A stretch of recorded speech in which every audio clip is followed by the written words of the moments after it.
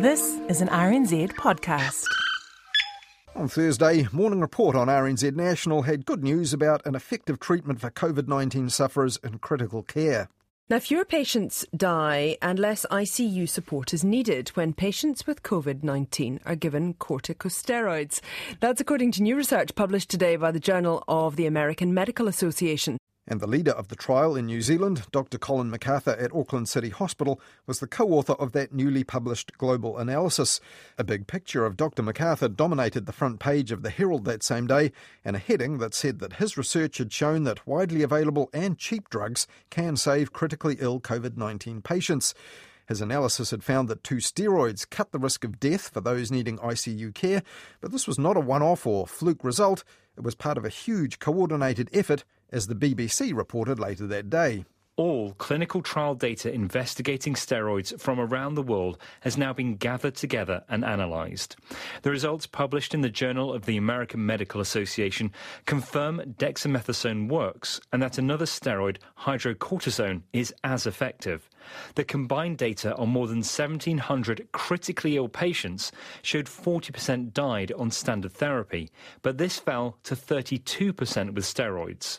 The findings reinforced a previous UK-based trial and incorporated data from 7 clinical trials in 12 countries, including 6 patients here in New Zealand. And Dr. MacArthur was at pains to point out to the media this was not a cure but a remedy. And treatments like this that work are doubly important because they're cheap and because a vaccine is likely to be some way off yet. Susie Ferguson put it like this to Dr. MacArthur on Morning Report. Perhaps this is the first step along the road to some combination of drugs perhaps that would result in an effective treatment for COVID-19? Yes, it definitely is a step along the road. There are different phases of the disease where different treatments may be more effective. Antivirals, if we can find one that's effective, will probably be better earlier on. And then we start the immune response needing to be dampened down later on, such as steroids, which are very generic anti-immune therapies, or more targeted therapies after that. And then we have to deal with the complications that arise in the severely ill, such as an increased rate of blood clotting. So clearly it's complicated medical stuff, and the reason that Dr. MacArthur said cautiously that the new findings are just a step along the road. But the weight of international trial data behind his findings meant that the Herald was right to put the word breakthrough in big yellow letters on its front page on Thursday. But sections of the media across the Tasman have thrown caution to the wind in recent weeks by backing another dirt-cheap drug as a cure that's ready to roll right now, without any evidence that it would really work. Chris Kenny, on his own show The Kenny Report on Sky News Australia, which screens on Sky TV Channel 85 here, said this back in April. This high-level Australian study involving a number of institutions, including Monash University, has declared that the drug inhibits the replication of the virus, kills it off. The key points here are the drug kills the virus in test tube experiments. A single treatment produces a 5,000-fold reduction over 48 hours. It's already approved to treat other infections, so it can be repurposed, and it's widely available as a listed WHO essential medicine. Well, it is, but not for COVID-19, so far as we know. There, Chris Kenny was talking about ivermectin, a drug that's been used for many years in different doses and combinations to treat things like headlice in humans and parasites in animals. And that Monash University study that Chris Kenny talked about there did indeed show in early April doses of ivermectin stopped the spread of COVID-19 infection, but only in a test tube. Now, at that time, the Ministry of Health here responded to news reports about that by warning people not to try to treat themselves with ivermectin for COVID-19 because it's also used here as a widely available sheep dip. High doses can have serious effects, said the ministry, including low blood pressure, worsening asthma, severe autoimmune disorders, seizures and liver damage.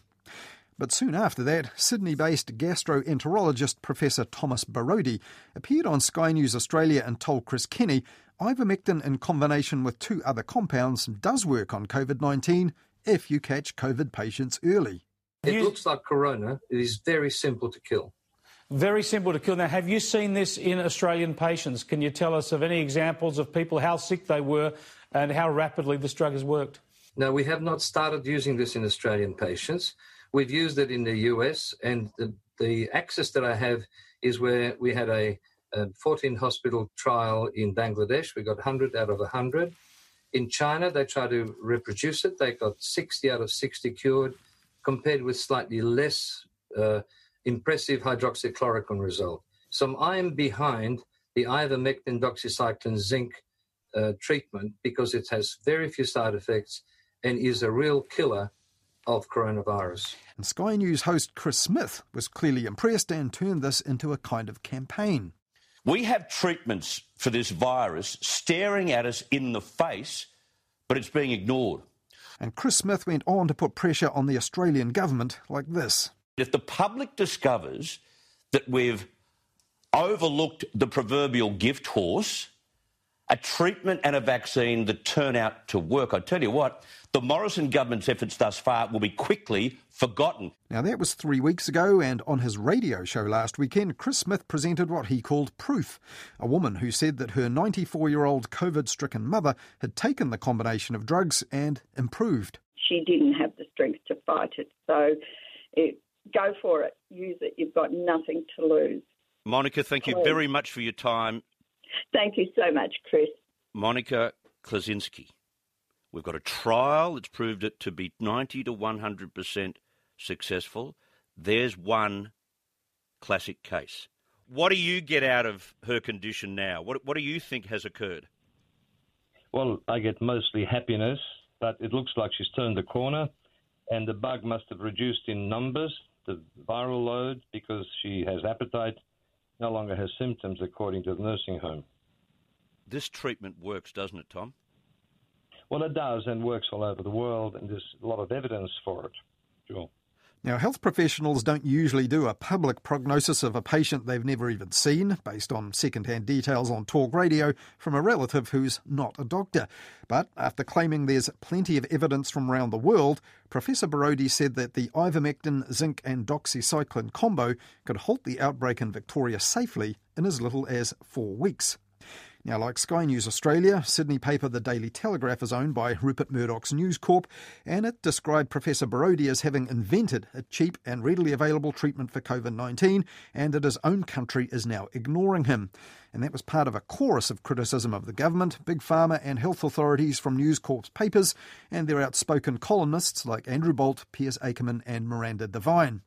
Though other media outlets in Australia told a very different story about ivermectin and Professor Barodi's claims.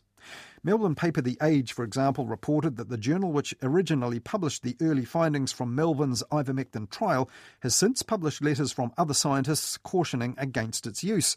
One told The Age, "You'll hit safety problems far sooner than you will hit efficacy with ivermectin." And the same day, the Queensland Times reported this.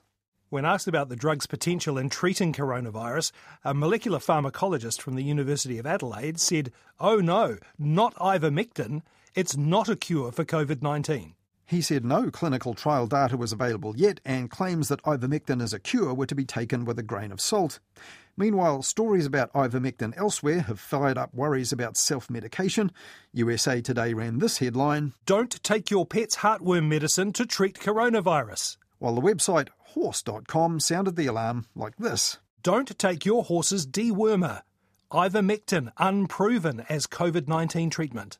And after far-right cable channel One American Network touted the drug as a cure that could kill the virus in just 48 hours, the fact-checking service Snopes.com said this: "Our analysis determined that this claim is a mixture of half-truths combined with misleading and overzealous claims." Now, reassuringly, the only mentions of ivermectin in the mainstream news media here have been ones warning that it isn't a cure, though there is one exception. Why is there not an open-minded approach, a much more open-minded approach, to the variation of shall we say, regular beliefs or assumptions? Look, I don't have an answer either, but when you go back in history, it is a characteristic of mankind which Machiavelli wrote about in chapter 6, I think, of The Prince. That was Professor Barodi last week in conversation with long-time News Talk ZB host Leighton Smith, who's no longer on the air but does have a weekly podcast hosted by ZB and the Herald and its publisher NZME. And last week it was a platform for the professor to urge GPs to use ivermectin. I think we got a perfect therapy that just fell into our lap. I don't know where it came from, essentially. When I look back, you might say, why do we have such a neat therapy? And why doesn't everybody just rush and start using it, like you said? Unanswered questions. Well, the answers obviously are political. Well, the answers are actually scientific, but in a rambling 25-minute interview, Professor Borody said that pharmaceutical companies and research institutes are not interested in ivermectin because it's cheap and already approved, so there's no big money to be made. Professor Borody said he was willing to brief Jacinda Ardern on all this so that New Zealand could lead the world in ivermectin use, though Leighton Smith let him down gently on the chances of that. And you can treat with a lower dose around them, and so the whole epidemic will stop in this country. And I'm sure you've got a very brave Prime Minister, Ardern, and I'd be very pleased to arrange some urgent briefing with a COVID team, because that's what really would make New Zealand fly, open the economy, and I'd love to support her great work. The problem with that is that there is a very small advisory group around the Prime Minister with just 3 or 4, maybe 5 people, and no seeming interest in any advice from anywhere else. But the most interesting response in this interview was when Leighton Smith asked Professor Borody this question. How much support have you got from medical circles? Well, from medical circles, fascinating. I was just shown this morning that someone put up a voting, Borody versus Fauci. I think I got 99%. Now, that survey the professor seemed so happy with was just a Twitter poll set by one guy in the US who runs his own blog called Covexit, which hosts his own writing on hydroxychloroquine and ivermectin. He has no significant support in medical circles, but plenty from radio and TV hosts and columnists with a bone to pick about the government and COVID containment policy. But we need decision makers who can take a simple therapy and change the world. It can be done. And with your help, hopefully it will be. I'm happy to assist whichever way I can to save lives and open up the economy. When media company NZME unveiled its annual results here last week, its boss said proudly that NZME had been deemed an essential service during New Zealand's COVID crisis, and at times of crisis, New Zealanders had turned to NZME to keep them in the know with leading news and journalism. But it seems that's not a commitment that extends to the Leighton Smith podcast. Well, one podcast which really is committed to news you can use about COVID-19 is the top-rating Coronacast from Australia's ABC, hosted by infectious disease expert Dr. Norman Swan. In a recent episode about New Zealand's elimination strategy, he said this about the push for ivermectin. It's hydroxychloroquine all over again, and the question is, if scarce resources, should you actually spend them on ivermectin? Well, maybe you should. It's a cheap drug, but there's stronger evidence for other drugs around at the moment. Maybe it's worth a little bit of money just to test the water. But the problem here is you've got to do big trials quickly to find the answer. And what happens here is you get pretty little trials, too small to actually come to a conclusion, yet somebody grabs onto some little result in the corner of the trial and says it works, when it's really not justified. That's why the British have been doing really good work, where massive amounts of people have been treated for COVID-19 in an electronically enabled healthcare system, and they're able to do mass clinical trials very early, which is how we know that an HIV drug doesn't work, it's how we know hydroxychloroquine doesn't work, and it's how we know that dexamethasone does work. And that's the sort of thing that you need to do. And it's that dexamethasone, which Dr. Swan mentioned there, combined with hydrocortisone, that's been found to help patients critically ill with COVID-19 in Dr. MacArthur's research findings, which featured on the front page of the New Zealand Herald this week, where the front page headline, "Breakthrough was really justified," though it certainly isn't for ivermectin and Professor Borody. But in answer to this question on that edition of the Coronacast, Dr. Swan acknowledged it's not always science that holds sway once the media make noise about something like ivermectin.